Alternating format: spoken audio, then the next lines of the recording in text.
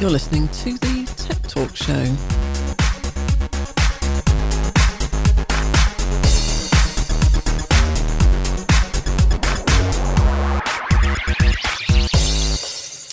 Hi there, my name is Sue Nelson, and for the next hour we'll be talking about all things tech, and I'm joined by my fellow presenter Paul Armstrong, who's author of Disruptive Technologies. Good morning, Paul. Morning. Oh, very perky. Very, very perky. And today we're being joined by Paul Miller of Bethnal Green Ventures, and going around talking to people in tech, they go, "Oh, we must speak to Paul Miller." Have you heard that? We must speak to Paul Miller. Bethnal, he's a mover and shaker. What do you think about that, Paul? What have I done? I don't know. Well, we're going to find out. So it's very good that you should say that, because we're just You about shook to find and out. moved people. So I'm going to give you a little bit of background on Bethnal Green Ventures. It's an early stage investor for founders using technology to change people's lives for the better. And we're hearing more and more about tech for good. I think there's a lot of stuff we see in the media about how tech is a bad thing, and how it changes elections even. And, kids are maybe watching too much of it, stuff around porn, all sorts of things. But actually, there's more and more things that we're seeing which shows that tech is solving huge social problems and all sorts of other problems. So you've got sort of talented teams that launch and grow tech for good ventures you're searching those out, I think, to improve literally millions of lives, but also get returns for investors. So those two things go side by side.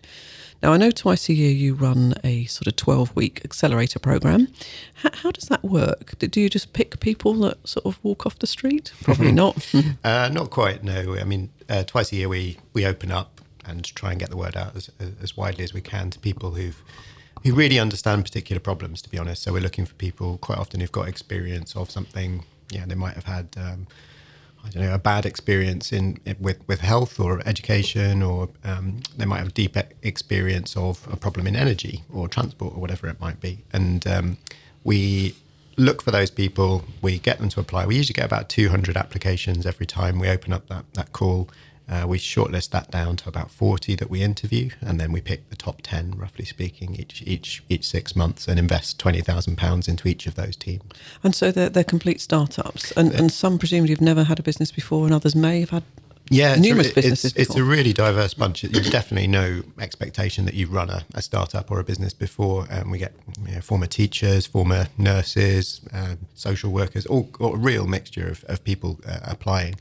And they are quite often, they've usually shown that there's something possible. So it's usually more than just an idea, but it might be a prototype or an early product. We're not expecting people to come in with a fully formed business or fully formed product. Or it might be something that they've worked on for another company and decided they want to take it in a direction that they're happier with. It could be, yeah. We've seen a few spin-outs, actually a few spin-outs from the NHS, for example, where I think people find it a little bit difficult to be super innovative inside the NHS and other companies as well. But the majority of times I think it is people coming up with stuff outside of their organisation and then thinking, okay, where do I go to get some support, to get some money to really try this out, to really push it forward and see whether it's going to work or not. And how do you judge who should be on your programmes? Because you get hundreds of people applying. So how do you sort of put against each other, well, this one's going to solve some horrendous health problem and this one's going to solve, something else over here. How can you put those two things side by side and make a decision? So the first question is it going to, or can we believe that it's going to have that positive social impact and at scale? So the millions of people thing is a really important criteria for us. So is that literal then? Yeah, I mean, if you look at something like Doctor that we funded, which is a smart appointment system in the NHS, now being used by millions of people, millions of NHS patients, and saving hospitals millions of pounds every year.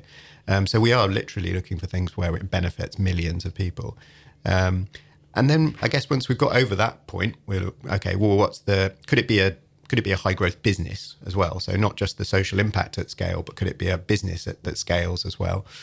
And then once we've got over that, then we're really, really looking at the team. So, we're really trying to understand, do they have a unique understanding of this problem that means that they're the right people to try and address it? Do they have the skills to design a product and really listen to customers and users and build something that people want? So they might not be technologically brilliant, but they absolutely understand this issue inside out. Yeah. They haven't seen it from above or from the side. They've been in it or worked in it in some way, and then they really understand it and want to try and find how to solve some of those issues. Absolutely, but we are also looking for the tech skills in the team as well. So typically when teams come to us, they're 2 or 3 people. You sometimes see that it's that mixture of tech and understanding the problem, or it might be a mixture of tech, understanding the problem, and a business person or a designer or another member of the team as well. But yeah, typically the teams when they come in are 2 or 3 people, sometimes a few more, but usually 2 or 3 people. So can you give us a couple of examples that you're very proud of? We're proud of all of the. I know you are, but just off the top of your head. Yeah, I mean, so interesting one.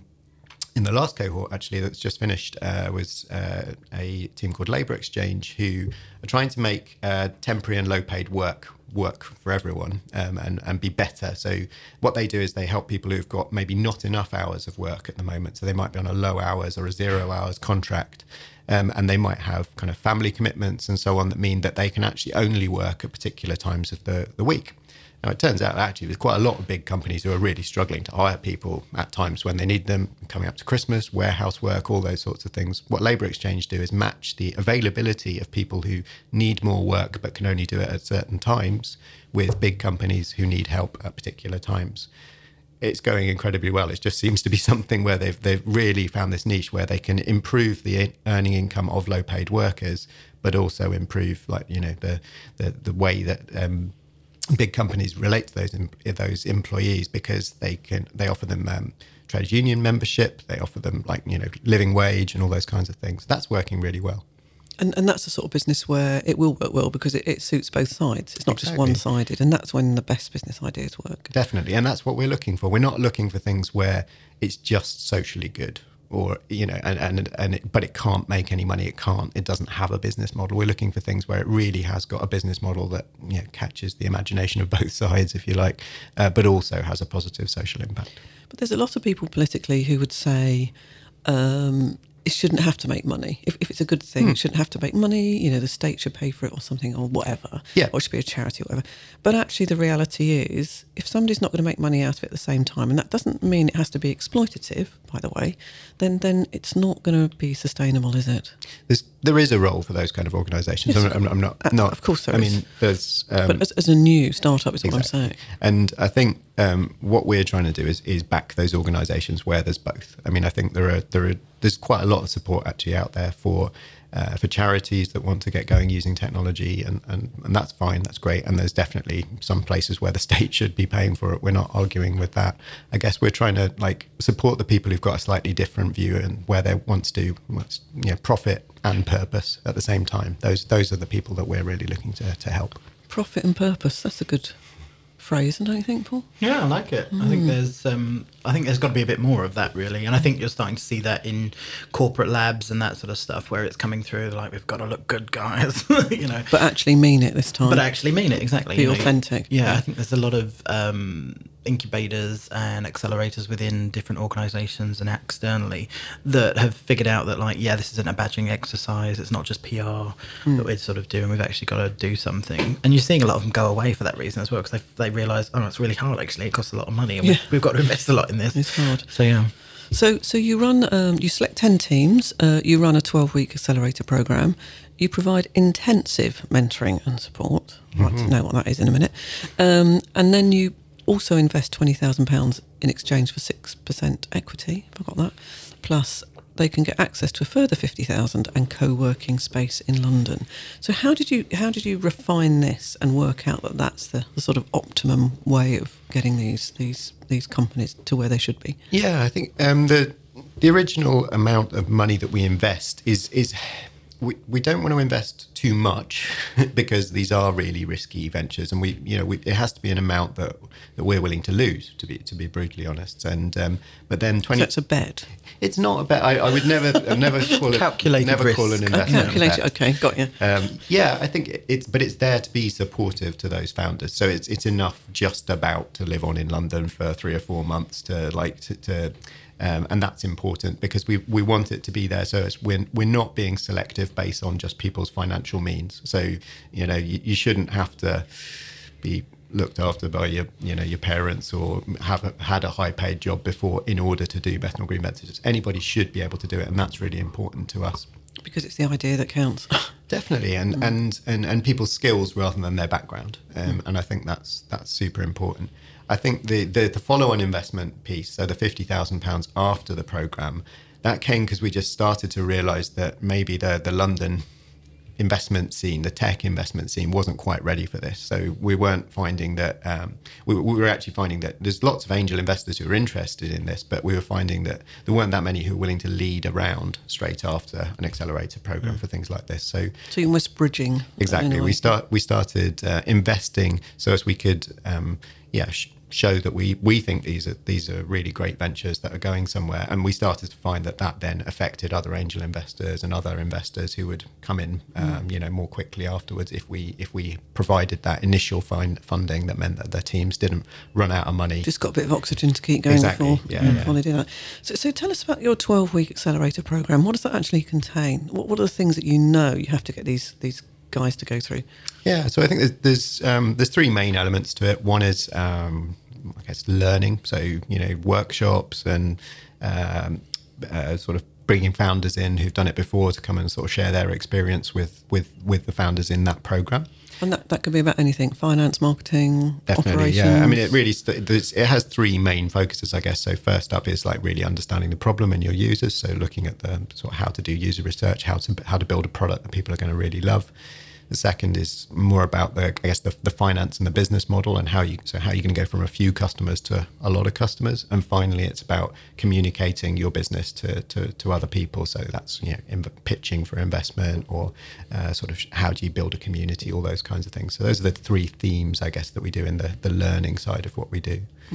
The next element is peer support. So I think people underrate this from programs like ours. Is actually the fact that we put 10 teams in a room together has a huge impact. And so the fact that you can be surrounded by other founders who are similarly motivated, they might be working on a different problem, but they've got this profit with purpose edge to them, so helpful to the founders. And that's an important part of that 12 weeks. And we really try to build that up and try to get them to support each other during that period. And then finally, they get office hours with one of the BGV team every week. And the real reason for that is because we've got pretty good networks into mentors or investors and all those kinds of things. So each week we sit down with them and basically unblock any problems that they've got. So they come and tell us, okay, we're stuck on this, or we really need help in this. And we can help navigate our networks to connect that venture to the right people. And that 12-week program, is that sort of literally standing up and a bit classroomy, or you're giving people projects to work through? Is it just a mix of things? It's not projects. No, they're definitely working on their startup during that period. But it's very practical learning. It's based on what they're trying to do. We don't do anything that we feel is kind of hypothetical or not necessarily relevant. And they're welcome to not come to the things if they don't think they're relevant. Sure. But they all do, because I think we've over the years we've managed to refine that program and design it in such a way that it is really relevant to teams who are at that stage. Building a community, Paul, that's one of the hardest things, isn't it? I mean, I know you're actually quite successful at it, but God, it's hard to do. And it takes longer than people think. It takes a lot longer than people think. I mean, the communities we're building at the moment, TNN, the new normal, is an interesting one because it doesn't ever have to be big. So that's based in, it's an online Slack community at the moment. So instantly you're above average knowledge of technology and that sort of thing for being on Slack, although it is growing. It's just an info feed and that sort of stuff. But to get people to actually network and become a community, you almost have to guide them with two hands and sort of push them to each other and that sort of stuff. Even just building a Twitter feed and making sure you've got the right tone of voice and that sort of stuff. It's interesting because incentivization is something you can use, but not all the time, to build the right community and that. So you've got to find the right mix, and certainly for the right audience that you're doing. And it's time consuming. It's really time consuming. Double at least the amount of time you think you need to spend on it. Absolutely. Sure. I'm interested to know, do brands and agencies ever come to you and be like, hi, how much money do you need? And, just wave money in front of you and try and work with you? Or is there a way, or that's something you're never interested in? Or I wish. No. I mean, we work with quite a few companies and I think there is growing interest in what we do. There's also quite a lot of companies where they they're genuinely interested in the products that the startups that are coming up with, and that's interesting, because I think you're seeing companies who see, actually, we need a bit of profit with purpose in our offering. So it's, they want to work with our startups to improve their offering to customers, or to new customers as well. We do get quite a lot of inbound inquiries. We haven't had any companies invest. Well, not in Bethnal Green Ventures. There's some companies that have invested in some of our startups, but no, we haven't. To date, we haven't had any companies invest in BGV itself. Is that something you're looking for? I'd be really interested. But it's got to be. It's got to work in terms of we've got to genuinely believe that they're motivated by both the social purpose and the financial return. Right. I'm not really willing to compromise on that, if you see what I mean. So, because I have a thing about startups, and I've written about it before Forbes a couple of times, is that people grossly underestimate the amount of PR they've got to do for it, or their marketing budget is zero, and they think that's a badge of pride. And I think that's a badge of stupidity for most people, because you see some people and you sort of go, you've got a bloody good idea there, and you're spending nothing to promote it. It's just like friends and family, retweets and all of that sort of thing, and no real sense of what it actually takes to get sort of moving in the day. And there is an argument to say, well, if I can't generate a hockey stick on my own, then I'm never going to get that sort of growth anyway. And I just don't think that's true. I think you've got a real opportunity to like get out there and do some really interesting and creative promotions these days with the platforms that you've got. But I'm interested to see how you guys help your people understand promotion and its power and that sort of thing. Yeah, so it's very much on a case-by-case basis. So if you're working with the NHS, for example, which we have a number of teams, there's the sales pattern of that is very particular to the NHS. But if you're a kind of consumer-facing sort of, somebody like Bright Little Labs, who you had on, I think, with Sophie and Detective Dot, they're like, the marketing is maybe, there's other people you can look to work out how did they do it, and it's a bit more straightforward in some ways. So we have to do it on a case-by-case basis, and some of them, yes, like they really do need to spend money, and a large part of what they do is customer acquisition, but that customer acquisition then generates a social impact. So we do it on a case-by-case basis. I think maybe there's some investors where they're so vertically focused, if you like, that they can just do the same for everybody. Right. But we're not in that bucket, I don't think. So tell us about how it all started, because you've been going for a little while, and you're an LLP. So why did you choose that structure, and how did you get going? So we actually started out in 2008. So although we just had our 5th birthday, so that's a bit confusing. Right, what happened there? So actually in 2008 we started running hack weekends, which were actually quite rare at that time. I mean, there weren't very many. This was pre-startup weekend and all those sorts of things. And but these weekends were where we'd bring together people who understood social problems and technologists, and you kind of get the picture. They were called social innovation camps, and we ran them 5 times in the UK. The first one was in Bethnal Green. You can maybe sort of guess where our name came from. One, yeah. And they were just super successful, and they were really attracting super talented people. That's what we noticed. So there was, these were some of the best in terms of engineering talent and design talent. And at the end of the weekend, not everybody, but you'd get people coming up to us saying, well, how do I quit my job and turn this into a startup? And at about the same time, the startup I'd been working on wasn't working. So I was doing a research project for Nesta about accelerator programs, where they very kindly paid me to go to the US and go and hang out at Y Combinator and Techstars and just see how that model worked. And I wrote a report that was called Startup Factories, which I think, certainly popularized the idea of accelerator programs in Europe.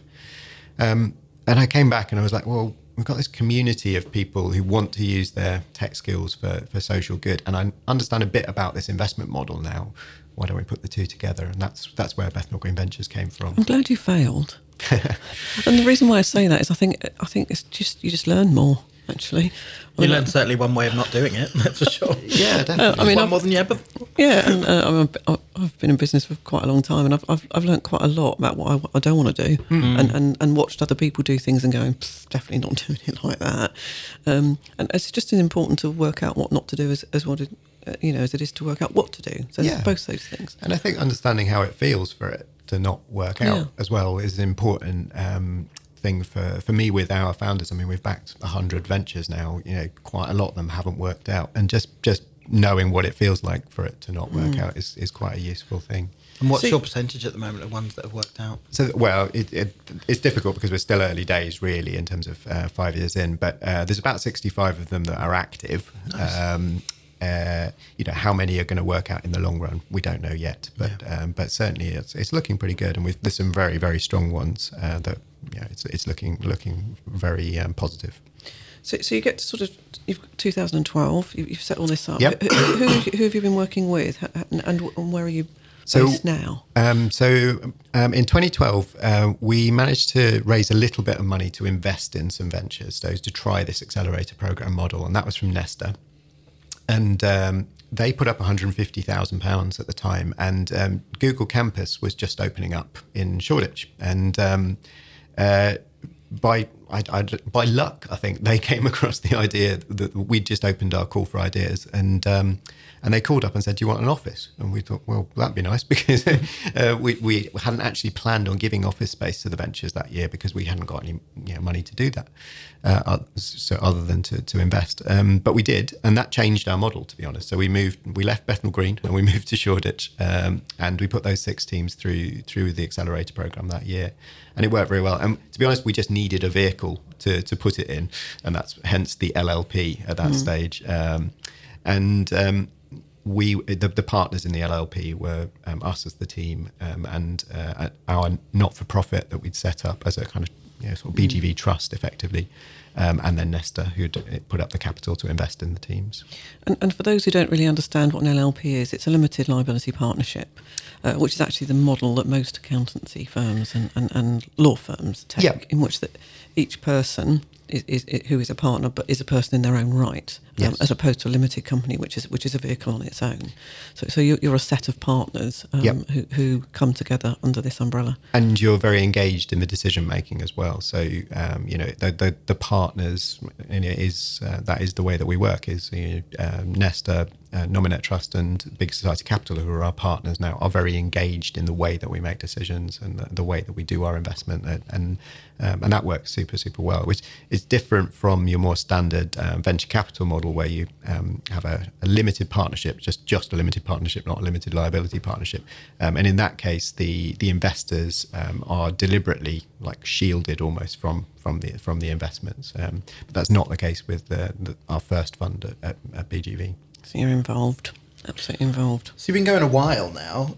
What's two things? What's most surprised you about the journey from where you began to where you are now? And what's the hardest part? The nicest positive surprise has been the growth in the community of people who are really interested in Tech for Good. We didn't call it Tech for Good in 2012. It's sort of that name has kind of gathered currency, I guess, over time. But the interest in the community comes from both sides. Well, 3 sides almost. So one is, every time we open up applications, we get more founders interested. So that growth in the community of founders who want to use their skills for Tech for Good goes up every year. On the other side of the equation, investors who are interested in doing profit with purpose get stronger every year. And I really noticed an uptick in that this year, particularly, I think. What do you think that's down to? I wonder whether it's the tech for bad thing. 2017 has been possibly the worst year in history for the reputation of technology, or digital technology anyway. Everything from, this is the year when the election hacking sort of news came out, although the election was last year. We've had all the sexual harassment claims and so on in Silicon Valley. And then there's everything to do with abuse and sort of terrorism. It just has mounted up so much more this year than in previous years, and I wonder whether there's a bit of reaction from people who are like, I don't want to be associated with tech for bad, so deliberately going out to try and find opportunities to invest in tech for good. I don't know that for sure, but it certainly correlates in terms of what we've seen over time. You see, though, for me, technology is just a medium through which, or a lens through which you encounter human behaviour. So those human behaviours are out there anyway. the fact that people are using technology in order to make some of those things happen is neither here nor there, actually, because it's a medium, and people have always done those things in the past. They just haven't done them through that technology, if you see what I mean. And so there isn't such a thing in some respects as technology for good or technology for bad. There's just good people and bad people. So, and technology runs the through amplification, though, isn't exactly. it? And technology runs through the middle of it. And what we've got to make sure is that we do show that human beings are amazing and capable of doing incredibly good things. And that's the honest truth is that none of the products or services that we're creating are technology on their own. They're not autonomous pieces of technology. And I think that's very clear from when you first started the interviews. What you're saying is we want people to understand these issues, and then we'll try and help them solve them through technology. But the fact is they're trying to come up with solutions of problems that they're finding that they think are really difficult. And in the successful cases, there's usually a whole apparatus around the technology itself, whether that's customer service or like helping people to understand it or whatever it might be. So you have a kind of a human and a technological system, and that's where I think you really shape things. I mean, to use one example, I think actually in many ways that's where Uber have failed so far, is that the technology is amazing, but all the systems around it in terms of how they designed the way that it works for the drivers and all those sorts of things in terms of that's where they failed, and the reputation has been damaged because of all the systems around the technology, not the technology itself. It's because of their strategy, though. They don't actually care about their employees. That's what's their unfounding. And I love getting into this. No, but it serves them right. Don't treat people like that. Okay, but we have to remember when Uber set up, it was not a full-time gig, and it's not meant to be a full-time gig.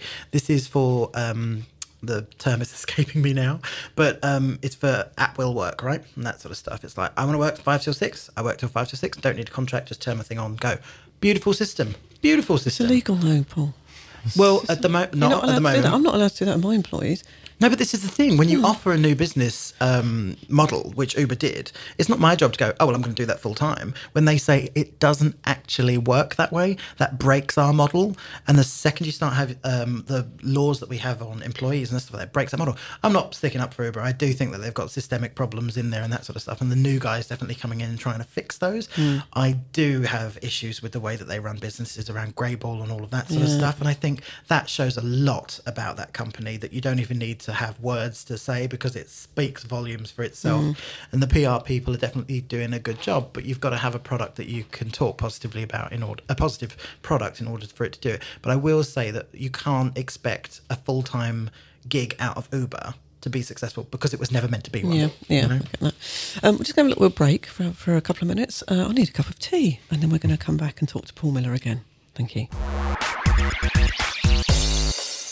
You've joined us at a very good time. Oh, yeah. Yes. Our savvy software development guys have just qualified for a chunky government cash payout, thanks to our new friends from Breakthrough Funding. Yeah. Sorry, that just slipped out. Government handout? No, not a handout, but recognition for our clever thinking. Now it'll be down to you to help us kick it further forward. Leave it to me. Your company could qualify for Innovation Cash too. Find out online now by answering just 6 qualifying questions at breakthroughfunding.com. Yeah.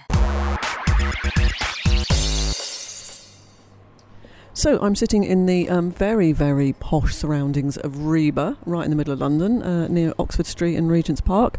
And I'm at this amazing conference organised, as usual, by the wonderful Sarah at Luxford, talking about women in tech and looking at how we can get more women into the tech industry and what some of the issues are. And I'm sitting next to Henry Clark, and she works for Facebook as the Client Council team leader. Henry, can you tell me exactly what that means? Because I've read your stuff and I haven't got a clue. I've read through it and it just doesn't make any sense to me at all. So please explain what you're trying to do at Facebook. Sure, yeah, I probably should have written it in English. So I lead a team who look after the client councils that we run in EMEA. Well, let me explain what both of those mean. EMEA is Europe, Middle East and Africa. And our client councils are a group of individuals that we get together on a regular basis, and they sort of act like our non-exec board of directors. They are our biggest clients, so our biggest sort of advertisers, and they go across a range of industries from fast-moving consumer goods to gaming to travel, from agencies, creative and media. And we ask them about we share with them what we're doing at Facebook, and we get their feedback in advance. So we develop products, lots of products all the time, and we want to do this with the ear of business. We also share with them some of the things that are going on in the world that are affecting us, and we get their feedback on that. Because So it's literally like a non-exec board, isn't it? Where you've got some critical friends, I guess. Mm-hmm. You've got people that you're testing some of your strategies with, and people commenting, and you trialling stuff with them. Yeah, that's exactly what it is. Yeah, and the benefit to them is that they get sort of first mover advantage on the things that we're doing.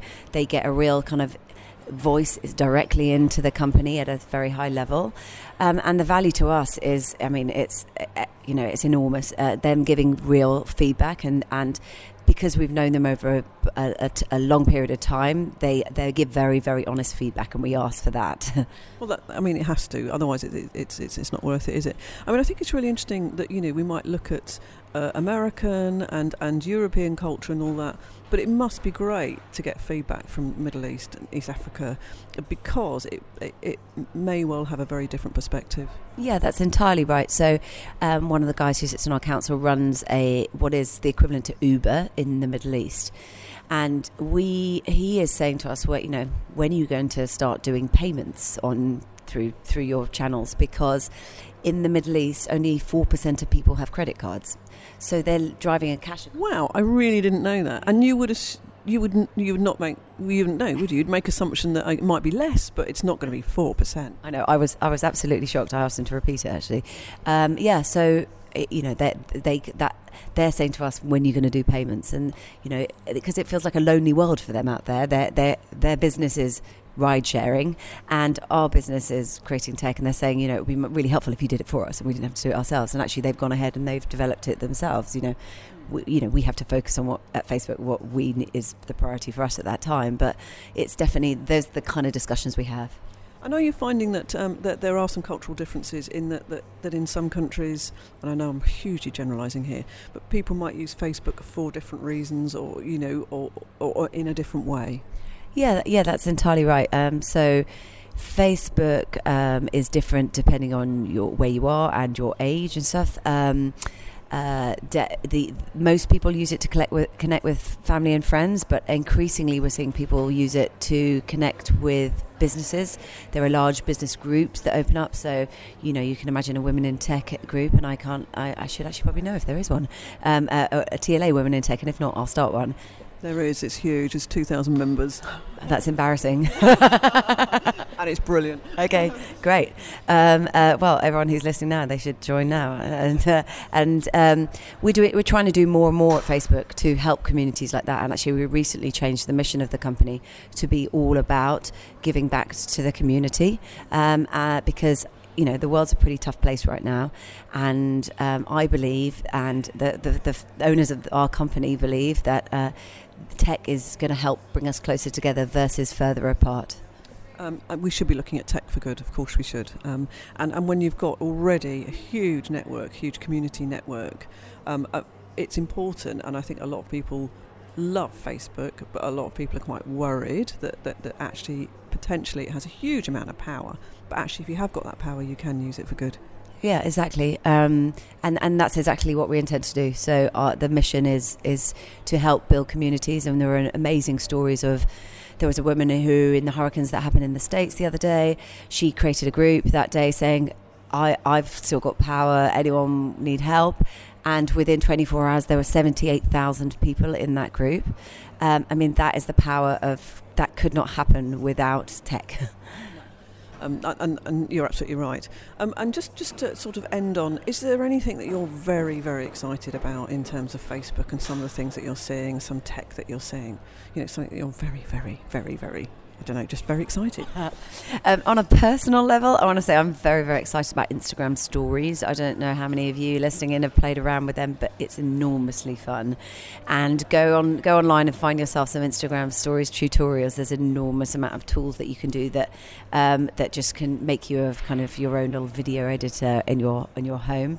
But the other thing that's just for the world that I'm excited about is all the stuff that we're going to be doing to try and help communities like TLA, Women in Tech, help them build even better communities, that help them communicate in an easier way, make conversation sharing, moderating of all of those kind of things easier. So. Yeah, and getting far more people access to tech who perhaps can't afford it or don't have the technical skills. And I do think one of the exciting things I'm seeing that with haptics and also, with voice recognition, you are just not going to have, you're going to have to be less technically able, actually, hopefully, as we go forward, not necessarily more technically able to, take part and get engaged. Yeah, no, I think that's entirely right. And the other thing that we are investing a lot in is, it's our ambition to kind of connect the world, and when you can only do that if they have connectivity. And so we do things like we fly planes over areas where they don't have Wi-Fi to try and make sure that they have Wi-Fi, because we know that when people have access to Wi-Fi and their access to the internet, it lifts them out of poverty. Because if you can look up on the internet and you can see what the actually on that cup that you have on your hand, you should be putting some alcohol, and you don't have to walk 200 miles to the nearest hospital. That is going to help save someone's life. I mean, that's a stunning statement, really. Is that access to technology lifts people out of poverty? And that's a word to all governments, really, isn't it? What are you looking at? You really need to understand. And if you just take the UK. And the lack of good broadband connectivity to rural communities, it needs to get sorted, doesn't it? Yeah, I definitely. You're probably not allowed to say that because it's political, but it is a stunning statement, and actually, of course, it's true. Because you're raising people's ambitions, you're raising their engagement, you're helping with their education. So get the world connected, you politicians and other people out there. That's what we're saying. Yeah, no, I completely agree. And I guess as frustrating as slow broadband can be, I think the areas that really need it are those kind of those out there who live in poverty. And actually what a lot of them do have is mobile phones. So there are actually more mobile phones in the world than toothbrushes now. And these people have grown up, a computer, they've never had that, so desktop technology doesn't even exist for them. They went straight to mobile phones and they live their lives through that. So the more that we can do that, it really does lift people out of poverty. It's very exciting. Henry Clark, Client Council Team Lead. Oh my God, EMEA, your business card must be huge. In order to fit all this on, EMEA Customer Team Facebook. Thank you so much for joining me. Thank you very much. I'm going to go and shorten it now. Listen up then, we never realised that we could get a hefty government payout for innovation. Thought it was just for those high-tech boys down south. Not a down-to-earth bunch like us. We did it, thanks to you lot and the really helpful guys at Breakthrough Funding. Yeah! Sorry, just slipped out. Easy money then, boss. Not at all. It's a cash reward for showing how innovative ideas can reap benefits all round. Your company could qualify for Innovation Cash too. Find out online now by answering just 6 qualifying questions at breakthroughfunding.com. Yeah! Just had a little break there, and we're back again in the studio, and I'm joined by Paul Miller of Bethnal Green Ventures and my co-host Paul Armstrong. Hi there, feel better now? Yeah, nice cup of tea? Yes. Right, off we go again then. So we were talking, Paul, about Bethnal Green Ventures and then how you've set it up and whatever. And also you've got some investment from people like Google and Nesta. Not so much investment, actually more backing, and support. What's your thoughts at the moment of people like YouTube and Google and Facebook trying to set up these innovation hubs, I guess, under their own umbrella? That's a real. I'm seeing that across all sorts of sectors at the moment, but it's a real new development, isn't it? Where they're really encouraging that sort of thing under their own roof. Yeah, I guess. The big tech companies have. They were startups themselves, and they try to remember that, don't they? So I think those big companies now have always sort of tried to encourage startups to work with them and so on. I guess the interesting thing I've seen recently is that I think they've realised that actually they can't do that on their own. So they actually really realise that now. I think they're getting there. Maybe not all of them, right. But if you can't just magic up technology products in a vacuum. You need to be talking to the people who understand the problems that product is solving. I think you've seen that a little bit actually with DeepMind and the way that they've had quite a backlash against their relationship with the NHS and people's medical data. Okay, sure, they were trying to make sure it was all properly anonymized and all those kinds of things, but there's just not the level of trust in those companies. And so I think they now know that they need to work with partners, with much more closely with organisations that have got the credibility, got the trust of people, and so on, to address some of these big issues. But what happens then with an organisation when they get to a certain size, where they suddenly can't innovate anymore? Is it because there's too much to lose? Is it because you become less risk averse, and then you just think as you're going forward, look, we daren't chance where we are, and therefore the whole institutional thinking just becomes a bit more rigid and a bit less fluid? Well, there's different ways of innovating, and I think actually when you go through a certain scale, maybe you can't innovate as radically from within, but that doesn't stop you from acquiring innovations, and that's what we see. So you see, Google buying YouTube rather than developing it in-house and all those kinds of things. And that's, I think that's actually great for the sector, because it means that you have these large companies who know they need to innovate, they need to be connected to the startup world. And that's a great thing for people starting companies. But what happens though internally? Because if you take somebody like Just Eat or whatever, it's still the same people running it. So how does it happen that when it gets so big that somehow you lose that ability to innovate? I don't really understand what's going on. I think as senior management in those big companies, you're just under so much pressure on a quarterly basis to maximise the profit and revenue, and unfortunately R&D and so on doesn't do that. So you need investors who are willing to look to the long term. And I think some of the big tech companies do that. I mean, obviously, Google have a very unusual relationship with the stock market in terms of they outrageously long term for most investors. Same with Amazon, actually. Jeff Bezos really pushes that. And Zuckerberg has a slightly strange setup in terms of he has real control over the company in a way that most shareholders probably wouldn't think was normal. So that they're actually set up to be more long-term than most companies, but they're still under immense pressure every quarter to deliver returns. And that makes you focus on the short term. And I think it takes a really great company to actually think, okay, well, where are we going to be in 10 years' time? Where are we going to be in 20 years' time? But it's incredibly hard. And I think that's the reason why they're so interested in startups. And also just bringing it back to the sort of BGV world, actually it's why they're interested in the tech for good startups as well, because over that kind of time period, climate change is going to be worse. We're going to have hugely different demographics. We're going to have different health problems, all those kinds of things. They can't think about all these things themselves, but they know that they're going to need to be great corporate citizens in 10, 20 years' time. So they need to be on top of what are the things that people are addressing, what are the problems that people think are going to get worse and that are going to be opportunities for startups to get involved. So I think that's where the interesting stuff comes, is companies who know that they've got to have solutions for the long term, but maybe in the short term they're under such pressure that they can't do it themselves. Paul, have you got thoughts on that? I mean, it's a dilemma, isn't it? Because I think it is, but it's easy to forget when these corporate giants, that's the word to remember, they are giant. They have hundreds of thousands of people doing lots of different things.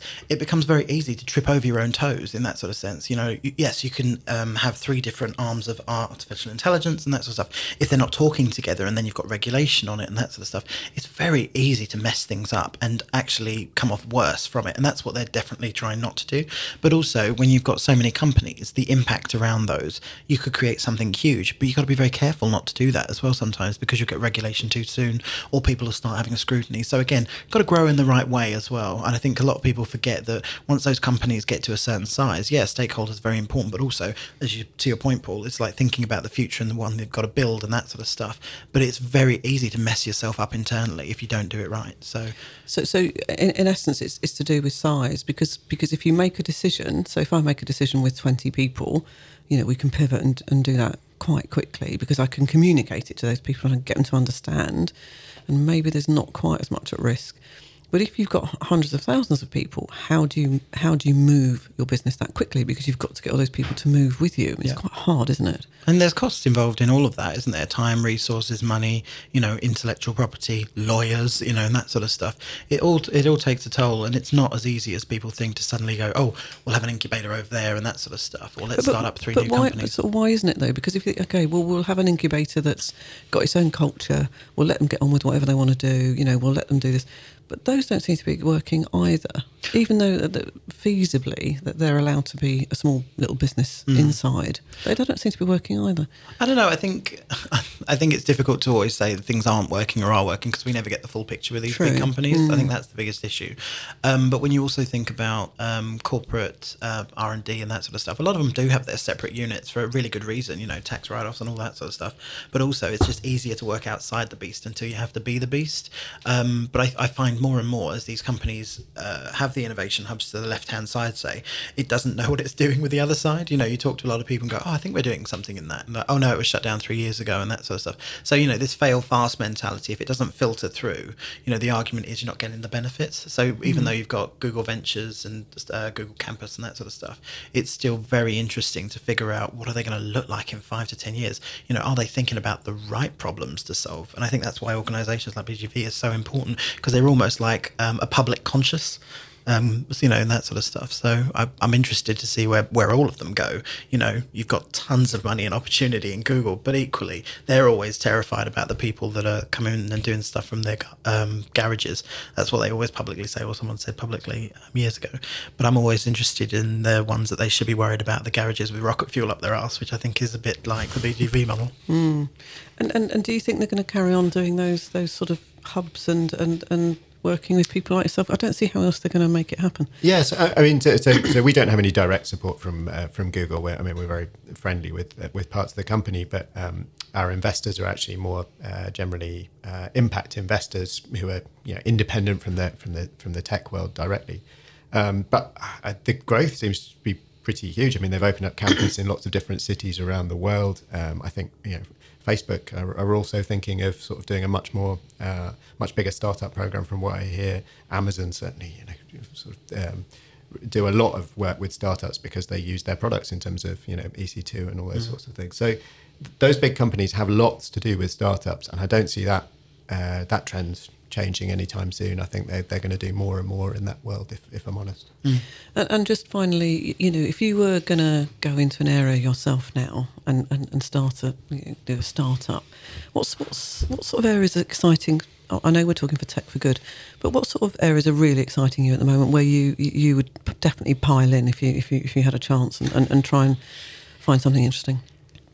I think there's so much work to be done around climate and energy, and just reducing the environmental impact of the activities we already have, and software is going to be a huge part of that. I think we actually know all of the basic technologies for generating energy with zero carbon impact and all those kinds of things. It's coordinating that's the problem, and I think there's going to be a huge growth in software and companies that enable us to use the technology which we already have to basically pull the rug out from underneath polluting technologies, and that's in climate, in water, in like just the material use of all of the things that we do day to day. So that's where I think there's going to be a huge amount of growth in that in the next 10 years. And in terms of health, things that surely tech must. You've got to dismantle the way the NHS buy things and procure things, so that some of the incredible advances in technology actually get through to the NHS, which we know so many of them aren't. Yeah, definitely. I think there's the one big barrier I see in the way that the NHS is structured at the moment is that it's a national illness service rather than a national health service. So preventative measures, things that actually stop us from getting ill, just don't get prioritised. And at some point, we've got to shift that over. And whether that is that funding for that comes from the NHS or maybe from outside, I don't know. But actually, I think the majority of positive impact you could have with tech on the health of the nation or the health of like sort of people around the world comes from preventative rather than, treating it when there's a real problem. We've been pretty good at that for quite a while, but preventing these things from happening in the first place and new things from happening because of our lifestyles. But doesn't that just mean that people live longer, which makes it worse? Well, we've also got to look at what. Certainly, if we don't have a cure for Well, Alzheimer's. Yeah, But surely, though, if people live to 90 or 100, it actually exacerbates the problems. So we should be encouraging people to smoke and eat a lot and be unhealthy. And they all die at 14. Well, we need to ask some fundamental questions Then about the why NHS we're would alive, work. don't we? Yeah, that sort of and stuff, of course I'm being entirely flippant, but you can only use preventative stuff for so long, and then as you get older, your body's going to pack up at some point. Some bits of it are going to fall off. Right. It depends who you listen to in Silicon Valley these days in terms of whether we're going to live forever and all that kind of thing. But I'm not a big believer in all of that kind of thing. But we do need to also look at what's a good death, and actually how do we think about end of life and so on, because it's taboo. We don't like talking about it, but it's going to be a big issue. And that demographic change again is something that I just don't think our economy or our institutions are really set up for the way that we're going to age as a population, particularly in Western Europe and Japan and North America as well. You were just going ooh then, Paul Armstrong. Yeah, no, I just thought of a term that I haven't ever heard, and I'm sure that doesn't mean anything, but death tech. You hear of femtech, and that's sort of, there must be something, surely. Death tech. Well, that's quite a serious topic. That's very interesting. serious. But, again, it's one of those... Death femtech tech has blown my mind recently. I was recently on another podcast talking about LV and Clue and those sorts of people. And MHP Communications put it on, and it was just absolutely fascinating. The scale at which they've got issues of things like really horrible stuff to talk about, but equally it affects more than just women sometimes. But you've got incontinence, you've got period pain, all of that sort of stuff, but way beyond. And the amount of money that we added up that they've seen in it is just over $1 billion, and it just pales into insignificance. I think it's less than 1% of what the other technologies get, and yet they're 75% spending power, 52% of the world. You're like, oh guys, come on, we need to do something. Well, welcome to being a female, Paul. Well, I've written about female tech for a number of years and that sort of stuff, and I've never really equated the term femtech with it and that sort of stuff. But it's well on my radar now, so it's definitely something I'm interested in. There's a huge amount of power and money there if you can solve some of those problems. We are seeing some good stuff on the TechTalk 22. We saw some good stuff that have been designed ground zero upwards for women. Yeah, where do we find that again? Techradar.com. Techradar, okay, right. So that's good. Yes, death tech. I mean, I what a think, spectrum we've done today. Yes, I think it's there's a real movement for helping people at home who are on their own, and technology is making massive strides in that, isn't it, Paul? Yeah, I mean, we've funded a really great startup called Connectus that helps domiciliary carers to do their jobs much more easily and to provide much more information to families and friends of people who get domiciliary care and coordinate that much better. Because it is a growing sector, but it's also a sector that's under huge pressure because it's very people intensive. You need carers, and I think we also have to get away from this idea that all tech should destroy jobs. The way that tech, you build a business in tech is to remove employment. Actually, I think what we'd like to see much more of is technology that enhances employment, and then it potentially creates more jobs, but more sustainable jobs. But if you look at the sort of current narrative about what technology does, that's certainly not the case. But that's the media not understanding and just taking snippets of stuff and scaremongering, which is incredibly unhelpful, as usual. Yeah, I think there's a bit... Actually, we're going to free people up to really use their brain power to solve some of the problems and do much nicer stuff than grunt work, which hopefully is what technology is about. Yeah. I think what technology is about is take away the horrible stuff we don't want to do and free up the amazing capacity of human beings to come up with ideas and use their brain power. And I think it is really important that tech companies, tech startups as well, consider themselves as how are we going to be a great employer? How are we going to be a great kind of institution actually that people are proud to work for? And go back to some of those some of the great industrial innovators, paternalistic, a bit, but I don't mean that in a condescending exactly. way. I think that's we've come to see that as be condescending, but it's not. Actually, that was a response to change. It being was ethical and being a responsible employer, being a responsible company, and developing services that enhance people's lives and enhance their employment. I think is something that I'd love to see more in the tech industry, but unfortunately, the past history is almost people associate it with eroding employment rights and eroding the perks the sort of the additional things you get around employment. But if you do see people getting cross with Uber and others who aren't doing good employment practices, it does bite you eventually. So it's not actually a very good strategic corporate move. I agree, but I think again it's this short-term pressure, whether that comes from the markets in terms of quarterly results, or whether it comes from venture capitalists who want to see the value go up at a particular rate.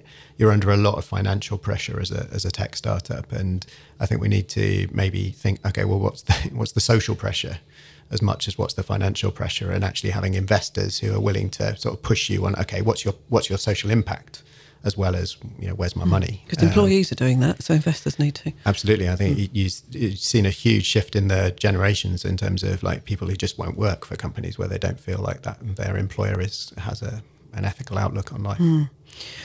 Well, lots to talk about there. The death tech thing is quite interesting. And I'd like you Googling it as we speak. Yeah, I'd like you to define that. I don't think you can Google it, Paul, because I don't think there is such a thing. But this quality of life as you come towards the end of your life, I think is what we mean, isn't it? Yeah, for sure. I think it's really interesting. So thank you very much to Paul Miller of Bethnal Green Ventures. And if you want to find out about Bethnal Green Ventures, surprisingly enough, you need to go on bethnalgreenventures.com. And I presume you've got another round that's happening a couple of times a year if people want to try and get onto your accelerator program. Yep, we're going to be opening up applications in the next couple of weeks, and good timing it is that you're on here. We'd love to hear from people. And that is a 12-week accelerator program. It doesn't cost you anything to go on it. No, you just get chosen. Yeah, and you get £20,000 worth of investment, which we make at the beginning of the program for those who are selected. And that's great. And you more importantly, you really get intensive mentoring and support to really help your idea come to life. That's the key bit, isn't it? Yeah, we really push people forward, but we hope to do that in a supportive way as well. Yeah. So go on there, bethnalgreenventures.com. And thank you to Paul Armstrong for joining me. Anything that you want people to check out this week? Obviously your book, Disruptive Technologies. I'd recommend that. But anything else that you'd like to draw attention to? Check out TNN, The New Normal. Hereforth.com/TNN. It's the Global Futures Slack channel. And if you're in London, come to the events that we're scheduling. As you should. Keep up to date with all sorts of things that's going on. So you've been listening to the Tech Talk Show. We're syndicated dozens of radio stations. We're on lots of people's blogs and all sorts of other things. Can't even mention how many there are, from America to Europe. And I'd just like to say thank you once again to my fellow presenter, Paul Armstrong. And if you want to recommend any future guests, or you want to tell us what death tech is, that'd be quite handy, please do get in touch with us via Twitter on @TechTalkShowUK. And if you want to listen to any of our hundreds of podcasts, go to techtalkshow.co.uk. Have a good week.